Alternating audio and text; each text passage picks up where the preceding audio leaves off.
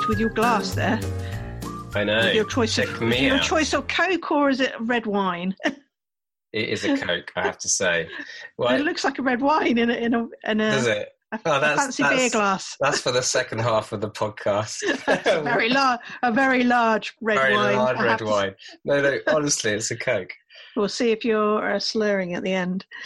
Well, it's a Coke because an ice cold Coke is nothing better.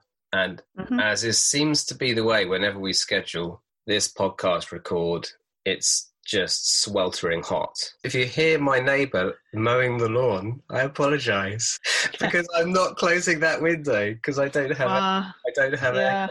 I have closed the window in case my kids, when they're outside, everybody can hear them.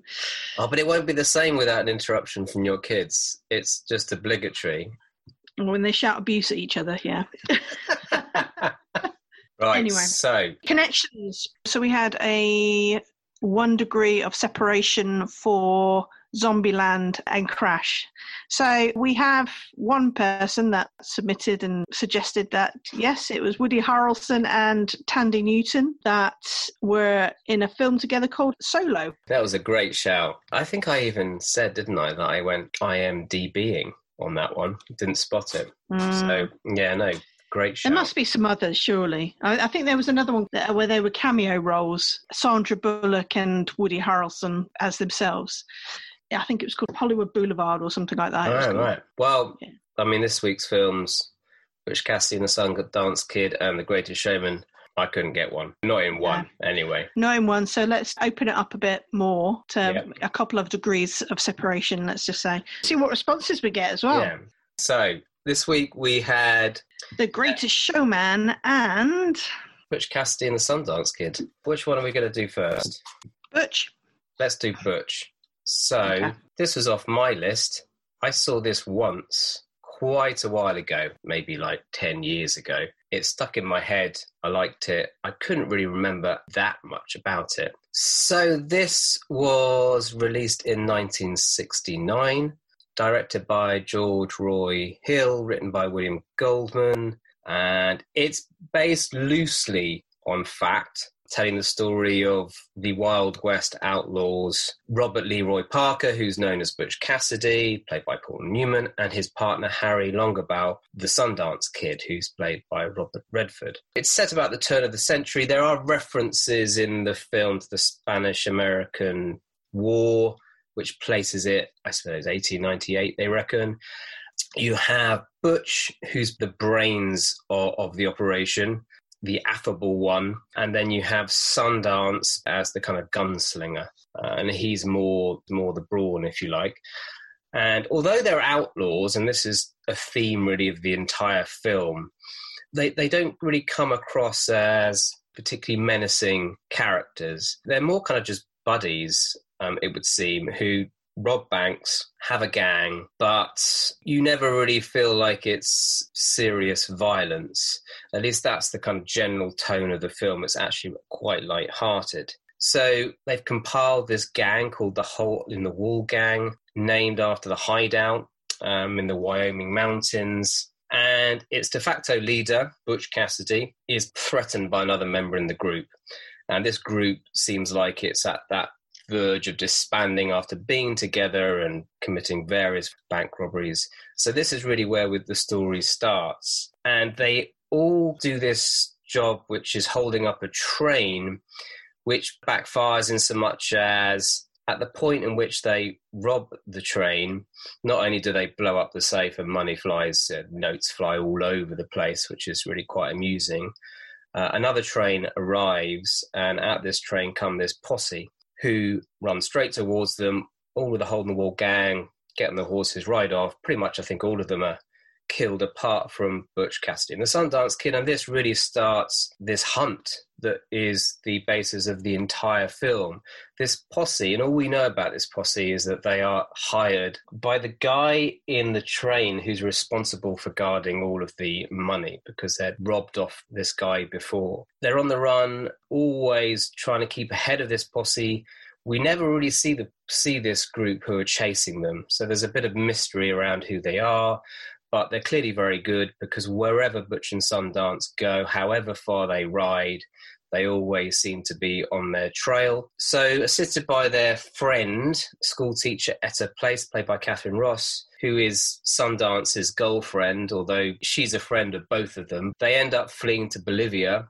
They see this as the only way to escape this relentless posse is to basically leave the country, head for a new life in South America, and hopefully no one catches up with them. So when they arrive there, now with Etta with them, so the three of them start up the whole bank robbing again. And before we know it, they see signs that this posse might have tracked them down. And so they're in this situation where they're forced to go straight, stop robbing banks in order to try and avoid capture. So that's pretty much it. So the 1970 Oscars, this won 4 Academy Awards: Best Writing, Story and Screenplay, Best Cinematography, Best Music, Original Song for Raindrops Keep Falling on My Head, which people probably will be familiar with, and Best Music Original Score for a Motion Picture by Burt Bacharach, a name that people probably will be familiar with. And it was also nominated for Best Picture, Best Director, Best Sound. It lost out on Best Picture to Midnight Cowboy. But interestingly, for the BAFTAs, it holds a record with 9 wins. So it won in every single category it was nominated in. So basically it won every award it could. And its 10th nomination was a dual nomination for Best Actor anyway. So Robert Redford got Best Actor, which I thought that was quite interesting. The reason I really liked the film is because I didn't think it was a typical Western. For me, actually, as I mentioned before, it felt more like a buddy movie with these 2 iconic actors, really sharp dialogue, a real dry, witty kind of humour playing through it. It just was really good fun. And as I say, a real dose of comedy in there. The scenery wasn't your typical desolate vistas that you might see in other Western films. I just thought it was really nice.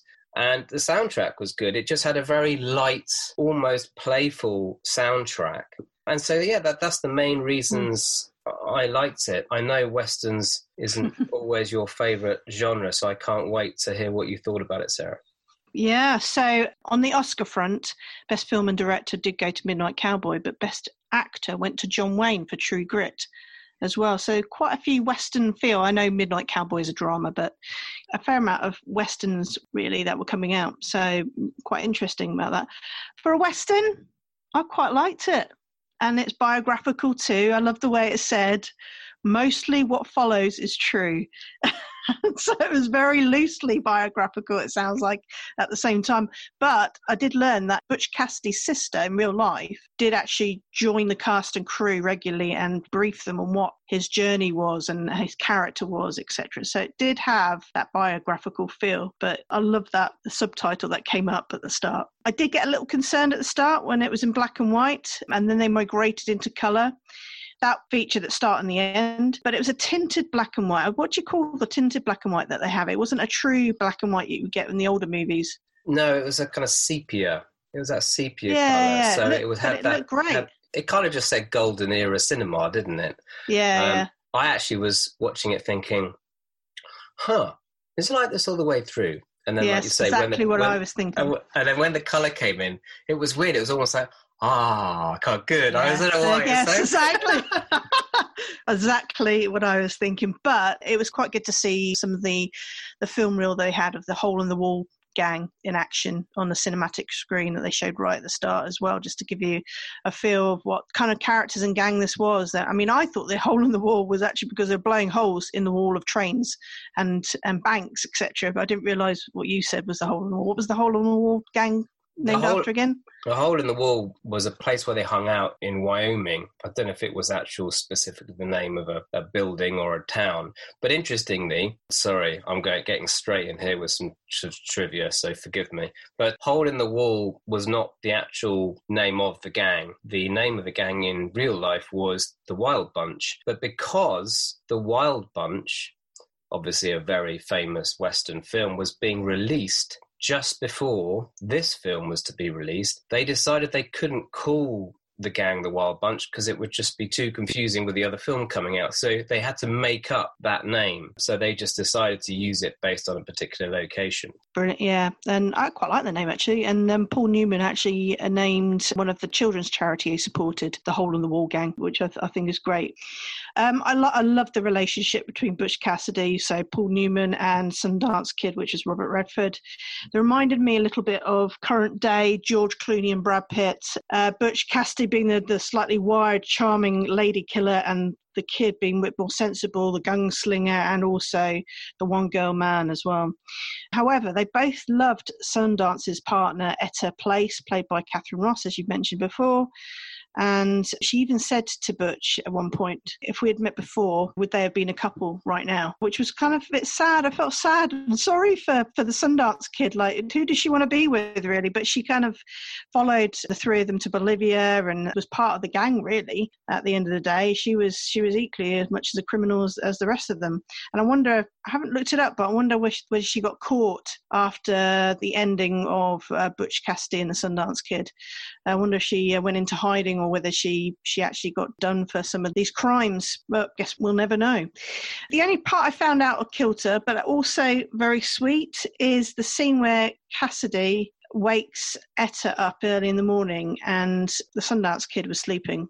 Etta jumps on front of this new flanged contraption called a bicycle at the time, which Cassidy steers. And the reason I think it was out of kilter, because then the 60s music kicked in with Raindrops Keep Falling on My Head. And I thought, 60s music, that song, did it really fit in with a Western style film? So I was a little bit confused at that point. I was thinking, that's a bit odd. But it was a very sweet moment, a very sweet scene, because we had Butch Cassidy, we got to see his character a little bit more. It was quite tender and caring and funny when he did his stunts on the bike. But the music, going back to this music piece, Burt Bacharach played the music all the way through the film, majority of the film. But I felt it was very modern day. It was almost like a Tarantino-esque style that you get today, I feel. So that's why it's probably, as a Western, it was very different and quite modern age, and different always does well at the Oscars and BAFTAs, etc. as well. I like to think that Newman and Redford were pals off screen. I read that they drank a lot of beer in Mexico, which was when they were filming the Bolivia scenes. Redford also did his own stunts, majority of his own stunts, which concerned Newman. Didn't want him to get hurt or anything like that. However, there were stuntmen for the cliff jump into the rapids for that scene. That was a great scene, amazing cinematography. And the first time they seemed genuinely worried that the man with the white hat and his men were after them. It was kind of comical the way that the whole film sort of panned out, really, but there were scenes where they looked genuinely worried. I know Catherine Ross and George Roy Hill, director, were not getting along during this film. Her favourite scene was apparently the bicycle ride with Paul Newman, where another team really directed that piece. So any opportunity that she was away from the director, she really enjoyed. She was banned from the set, apparently, by the director after operating a camera during the first train robbery scene, which the cinematography actually was showing her how to use it, and she wasn't doing that bad a job. And Paul Newman also fell out on occasions with the director as well. He apparently sawed the director's desk in half, very bizarre, after the director didn't pay for alcohol, which he took from Newman's office. What do you think about that? I know, I saw it's a bit drastic, isn't it? I know. You do get some incredible stories, don't you? Some of these films. I read that Ross, Redford, and Newman refused to drink the local water in Mexico. Yeah. And everyone else did, and a lot of them got severe illness out of it. So all they drank was soda water and alcohol for the period of the shoot. So I suppose they probably would have got on quite well. Yeah, they're merry most of the time. Casting. Apparently, Dustin Hoffman was offered the Butch Cassidy role, but I believe he was in Midnight Cowboy instead. And Steve McQueen was offered the Sundance Kid. And originally, the film was going to be called Sundance Kid and Butch Cassidy, because Steve McQueen was the more famous out of the two at the time. But Steve McQueen went on to do something else, and because Paul Newman must have been more famous, it turned out to be Butch Cassidy and Sundance Kid. He was more famous than Robert Redford at the time. So that was kind of interesting, that you don't really get the film title changed around just because of the pecking order of actors normally. What I do like is that Sam Elliott, who was in the film, it was his debut, and he actually married Catherine Ross after this film. So another factoid there. But it feels quite modern, and I like the fact also that the Sundance Film Festival, which was first set up in 1991, was also named after the Sundance Kid. So it truly did so well with the critics, and I love the fact that it swept the board with the BAFTAs and did pretty well at the Oscars as well. One thing that I thought was really interesting about it was, as you've already mentioned, it felt a bit ahead of its time in so much as this very modern take on a Western. Reading into it, it was interesting that some critics really didn't take to it. I imagine these are probably the stuffy traditional critics who would be expecting a more standard format, because apparently some critics took William Goldman to task, saying it was contemporary and overly cool and overly clever with the dialogue. It's almost as if they were mocking it. In actual fact, that's exactly why it works. And I know what you mean about the famous raindrops are dropping on your head. And apparently, I think it was Redford, when he first heard that song was going to go in, he was very much against it. As I suppose it's not really that surprising, because like you say, it feels out of place, but it fits the sentiments of the relationship of those characters. You could kind of say, well, it does its job because it stays with you. You know, you remember those things. And I don't think it's to the detriment of the film. I also found that it's Can I just on... Yeah, sorry, go just for it. on that, I felt that it wasn't just the song, it was also the cinematography of it as well, because she was wearing a long white dress, very 60s looking, I felt. Obviously with their slightly 60s hairdos as well, but obviously trying to be in line with the Western feel. And it was there was a blurred effect on it as well around the edges. It was almost like something you would see in a 60s karaoke song movie. It was very odd for me, but at the same time it did do its job, and I found it quite sweet as well. There are also big chunks of the film when they're riding, as it were. They're in clothes that you would say are more typical of the Western era, but seeing them, especially when they were loading up to go to Bolivia, they were in suits, you know, almost like Sunday best. Yeah. And it did almost feel like, you know, maybe the film was making that point. It was a transitional period for that particular genre, or at least that was the idea behind it. Yeah. I also like the fact that normally in a Western, when you're covering the typical protagonists, gunslingers, as quite menacing figures I've mentioned before, they're not that. But also, they tend to always win. You know, you think of Clint Eastwood, for example, or John Wayne. John Wayne's more heroic, but typically the heroes of the piece would normally win. Whereas right from the start of this, there's only really one way this is kind of going. And I thought that was quite nice. It's a bit like that, in some ways, you know, that moment in completely different film, Thelma and Louise, where, again, it's a buddy movie with the two girls. They get to that point, they know their fate, they make that decision, and they just go for it. And the end sequence of that in a funny... In fact, I wonder whether that... Yeah, it might have influenced them. It might have influenced the way, you know, from this film. I also found, as well as the cinematography, I really was intrigued by the sequence where they showed their journeying to Bolivia, because they have to travel all the way to New York, and then from New York they get on the ferry, and then eventually you see them settle in Bolivia. But there's a whole sequence there which is like a montage of photographs, and this is where I think this is where they kind of move back into that sepia black and white. And interestingly, when I watched that, I thought, I wonder why they chose to do that, you know, because it wasn't film, it's just a series of a nice music track and series of stills, and it was because the soundstage on which they were planning to do the New York shots, they had hoped to get access to it because it was being shared for Hello, Dolly. And they thought they were going to get access to, I think, you know, stage 2 next door. But in the end, they weren't allowed to, because that was the big production at the time. So they ended up saying, okay, we won't film in there, but we will take stills. So they still used the studio, but they just used it purely to take Polaroids. That's why that montage sequence came about. But again, you remember it, but I don't think it was to the detriment of the film. It did seem to kind of fit for me. I quite like that scene, but what I thought was slightly unusual again, if you're on the run, why would you have your photograph taken by a professional photographer? Because it could be shared elsewhere if people are looking for certain people. Plus, I think the way they were dressed up is so they could fit in with everybody that were in the city. Maybe that was a compromise of something that the director didn't want to do. It was out of his hands. It was almost like, well, what the hell do we do here? Okay, well, let's the best we can do is take a bunch of pictures and stitch it together that way. And so films become photographs. And then, like you say, as soon as they become photographs, quite rightly, you can find those criticisms with it. But again, it's these stories that are fascinating, isn't it? You watch a film and often you won't realise until you read about them that some stuff is not easy. They work around limitations or restrictions that are often placed on them that are completely unexpected. Yeah. And go back to the music as well.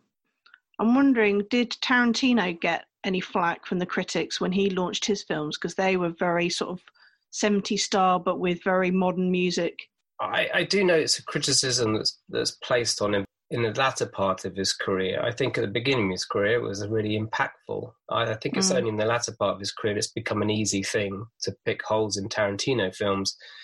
I wonder how many films and how many directors this film influenced, because I've read a few directors were heavily influenced by this. And it's funny, you just start talking about it. I mentioned Thelma and Louise, and maybe it's been parodied, obviously, many times, the kind of scenes of them jumping off the cliff into the river, and also the famous sequence at the end when they run out, they're surrounded by the Bolivian army, and they run out and accept their fate, as it were. And that's obviously a very, very classic scene as well. This film was made, I think, for $6 million, and it made over $100 million. So I think, adjusted for inflation, it ranks as the 34th top grossing film of all time. But when it was initially released, it got quite a lukewarm opening, but it got very, very good word of mouth. There has been this thought that this film almost represented the period at the time, the 60s, 70s in the States, where there was a lot of activism, and this whole theme in the film of this mysterious posse who you never really see, relentlessly tracking down these two guys who you kind of root for. They're not evil. They're just trying to find their place in the world. Yes, obviously they're committing crimes. There's a thought that was almost reflective of society, and that's why the young people really took to this film. And so it got this word of mouth with that particular audience, which I thought was really interesting. And in actual fact, I think that's probably, the film we're going to go on to talk about next didn't open to a massive opening, but again, it grew and grew and grew. So there's a bit of symmetry there, even though it's a completely different type of film. But, just for me, it was just very watchable, wasn't it? You didn't have to really concentrate too much. Yeah, it's just very, very, very enjoyable. I can't wait to see a Western with a bit of rap and grime and something completely different in current day. But no, I for a Western, I thought it was fantastic. I thought it was really good. And actually, I really want to watch it again just to see what I missed. And it was very easy to watch. And I love the collaboration and the relationship between all three of them, really, the main stars. So for me, I can't believe I'm going to say this. I'm going to give it a whopping 9.5 out of 10 for a Western. Oh my, wow. Okay. Yeah, I did give The Reverend a 9, I think I did. But this was really, really good. Very different. I liked it. Wow, that's amazing. Well, I was listening to you there thinking, what am I going to give it? And I think I'm going to give it 9 because it's one of those films, if you've heard of it, as you will have done, but haven't seen it, it's one of those ones where you watch it almost with a bit of expectation, but it just delivers, doesn't it? It just delivers. More than delivers. And those films where you get those stars with that incredible presence, it's just perfect. And I loved, it's almost like a little family, those three. And it's just totally charming. It's probably worth noting that George Roy Hill, who directed this film, also directed Redford and Newman Together Again. I think it was 2 or 3 years later in The Sting, which is another kind of classic film. Anywho. Just one other thing is Sam Elliott. Obviously, we've seen him more recently in A Star Is Born as the brother of the main Bradley Walsh. Not Bradley Walsh. He's a comedian. Bradley Cooper's character. And we've got the fact that he married Catherine Ross as well. But I know that Sam Elliott has also been in a few films with Redford and Catherine Ross since then as well. So there was obviously a connection with not just those three, but more outside of that group as well. So a great, cracking film. Good one. Good selection. Good stuff. So on we go to Greatest Showman. Oh! Boom, boom, boom, boom. That's all I'm going to give you. And probably out of tune as well. Sorry, everyone. We want more. This is the greatest show. You want to. They're all bursting. They're all desperate to come out. All the hits. Well, I have to be honest. I don't think I know any of the film other than Grease, where I know all the songs. To be honest, so I could probably recite most of them. So this film has a really strong score. This Is Me was nominated for the Best Original Song at the Oscars in 2018, but lost out to Remember Me by Coco, actually, which we reviewed a few weeks back. And I like it because this film puts you in a jolly mood. It's great for the family. And, as I've just burst into song, you'll have a great sing-song afterwards as well. So this film was released in 2017.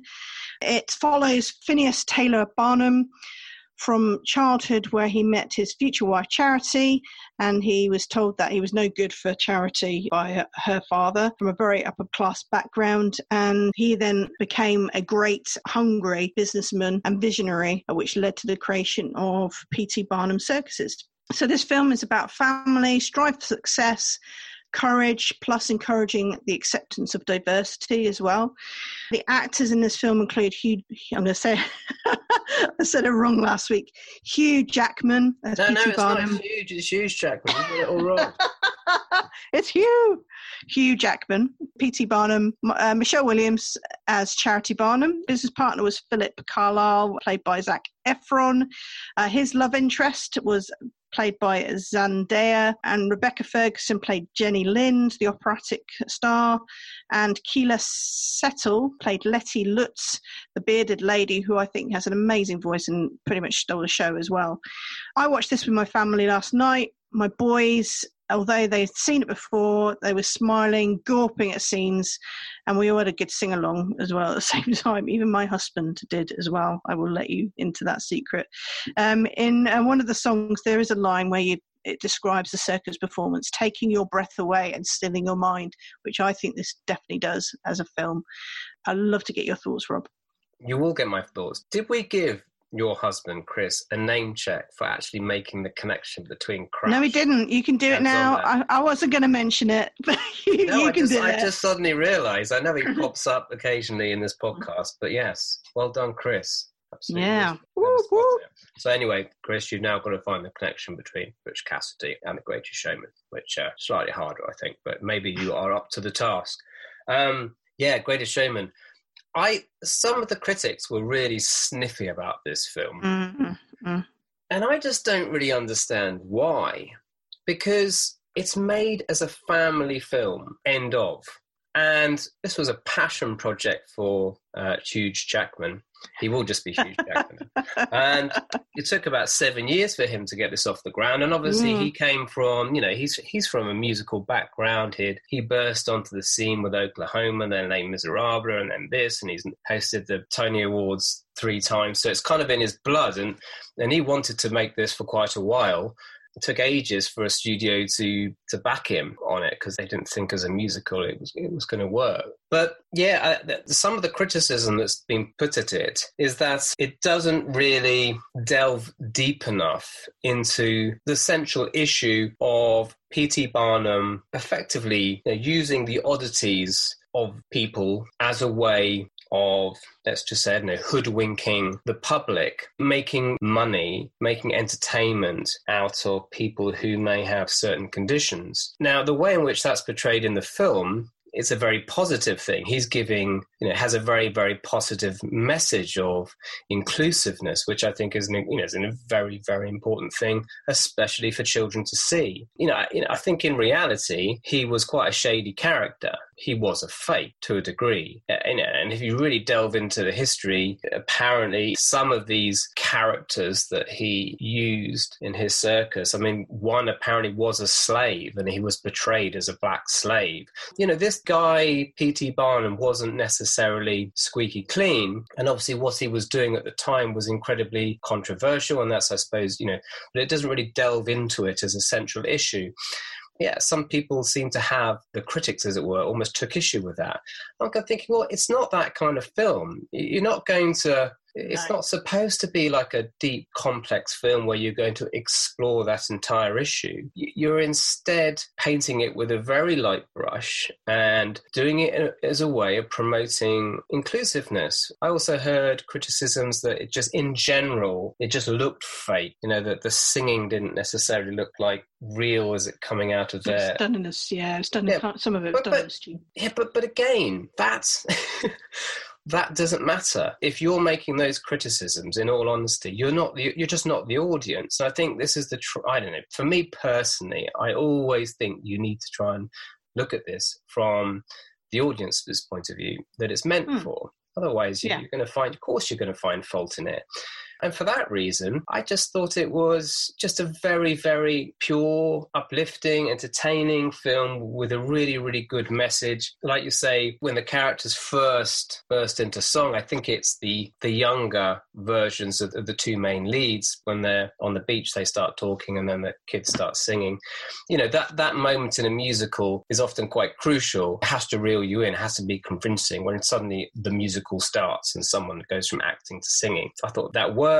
I say every single song was just an earworm, wasn't it, really? So, I think right from the word go, it had you from that point of view. It did often feel like it was a series of music videos or greatest hits stitched together, but I still felt there was a really good narrative there. Yes, as I say, it didn't delve too deep into any of the main narrative plots, as it were, but for me, it just didn't need to. It's really just a story of someone who had a really firm belief in entertaining people, and I suppose mixing that with his incredible hunger and desire for business and providing for his family, that all felt out of kilter, which again, is a relatively common theme. I thought the characters themselves were fantastic. When you see some of these characters burst into song, it does have that impact. And I remember watching this with the kids, and it was a bit like Frozen. It was the thing. Literally for about a year or more, the songs were on in the car. They still are from time to time. And it doesn't matter what you say about it. It totally connected with that audience in the same way that I think Frozen did. So, as I say, when I watched it, I just thought, I was watching thinking, how can you not like this and not like what this film is trying to do at its heart? Hugh Jackman, fantastic. I love Michelle Williams and everything she does, and I loved her in this.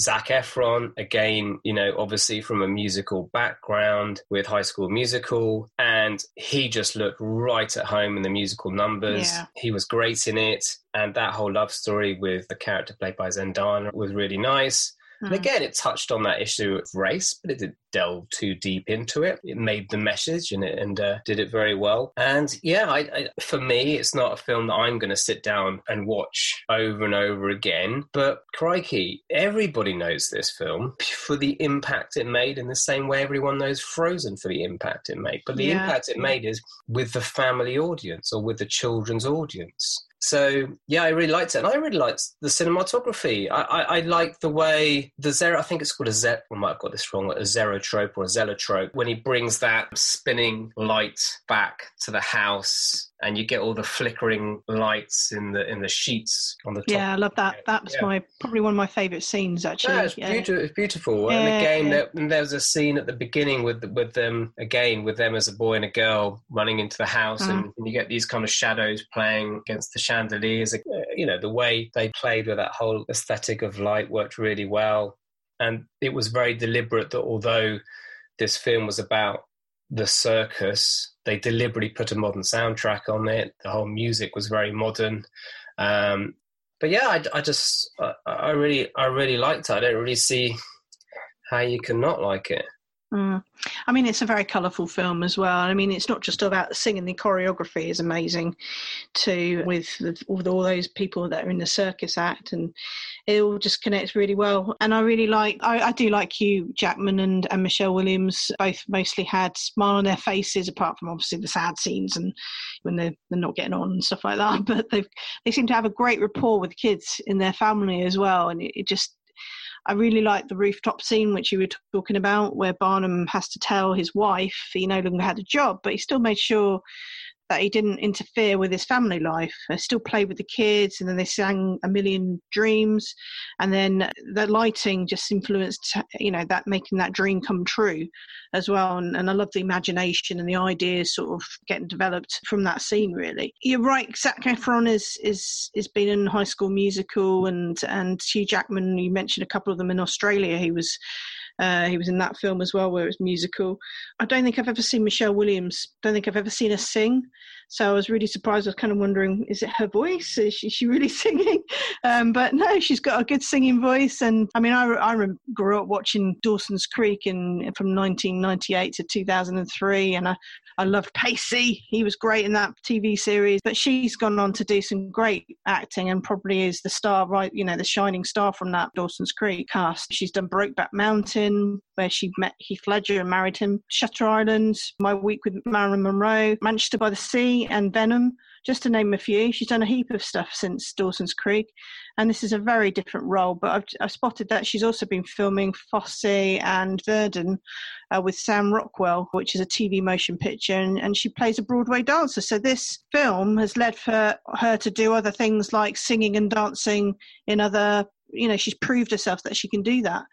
And Zendaya, she was good, and she was 21, I believe, when she was filming this, The Greatest Showman, and she's gone on to do this latest Spider-Man films as well. So I think she's got a great career ahead of her, basically. I think it's just a lot of fun, it's colourful, and as I said, a real great family film. And you're right, I think if they touched on his extramarital affairs and also with the diversity piece, it wouldn't make it necessarily a family film. He may have gone on to have affairs, I don't know, but it kind of hinted at that anyway, but it didn't go into too much detail. And I kind of like that. You don't need to see that. And my son actually told me, I don't like this piece, Mummy. And it was the bit where he was going off with the opera singer. So it's a good one for me. What would you rate it then, Rob?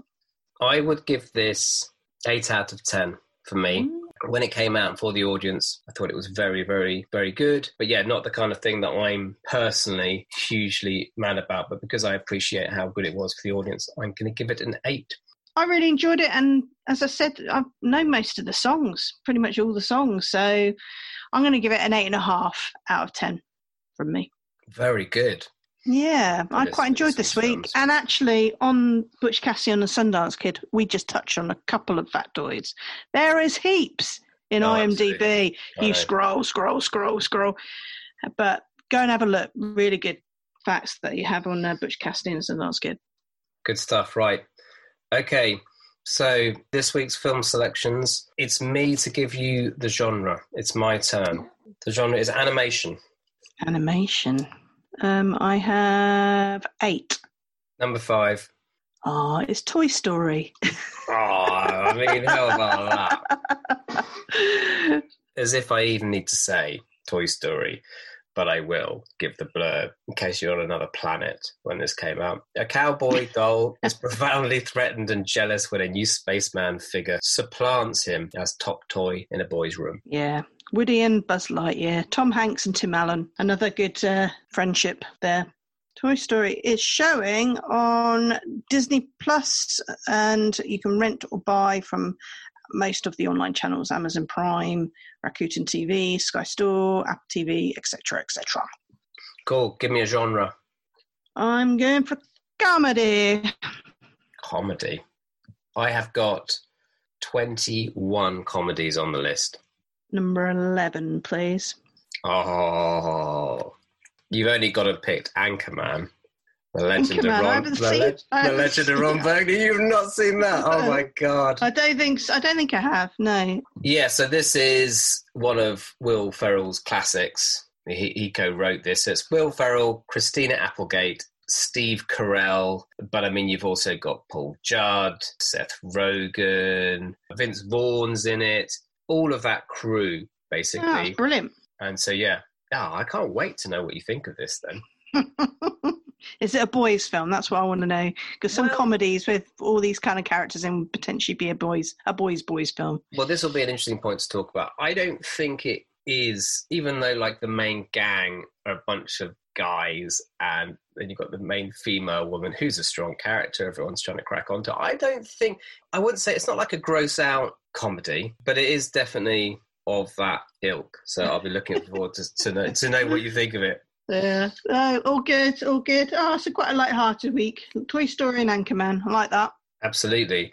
And see if anybody can come up or get as close as they can in terms of degrees of separation for Butch Cassidy and Sundance Kid and The Greatest Showman. And of course, now we've got these two as well. So Anchorman and Toy Story, which may be slightly easier. Cool. Right. Well, time to open the windows again. Yeah, we can breathe. I have another glass of Coke wine. No. Yeah, have you drunk all the red wine in your beer glass? I've drunk all my Coke. Is it gone? What you mean? I mean, listen, hey, it's Friday. It's the end of the week. It was a Coke. And your popcorn. I got a lot of use from the mute button today whilst I was chomping away on that popcorn, I have to say. Anyway. Brilliant. Okay, well, thanks very much, Rob. And we will see you next week, everyone. Cheers. Bye.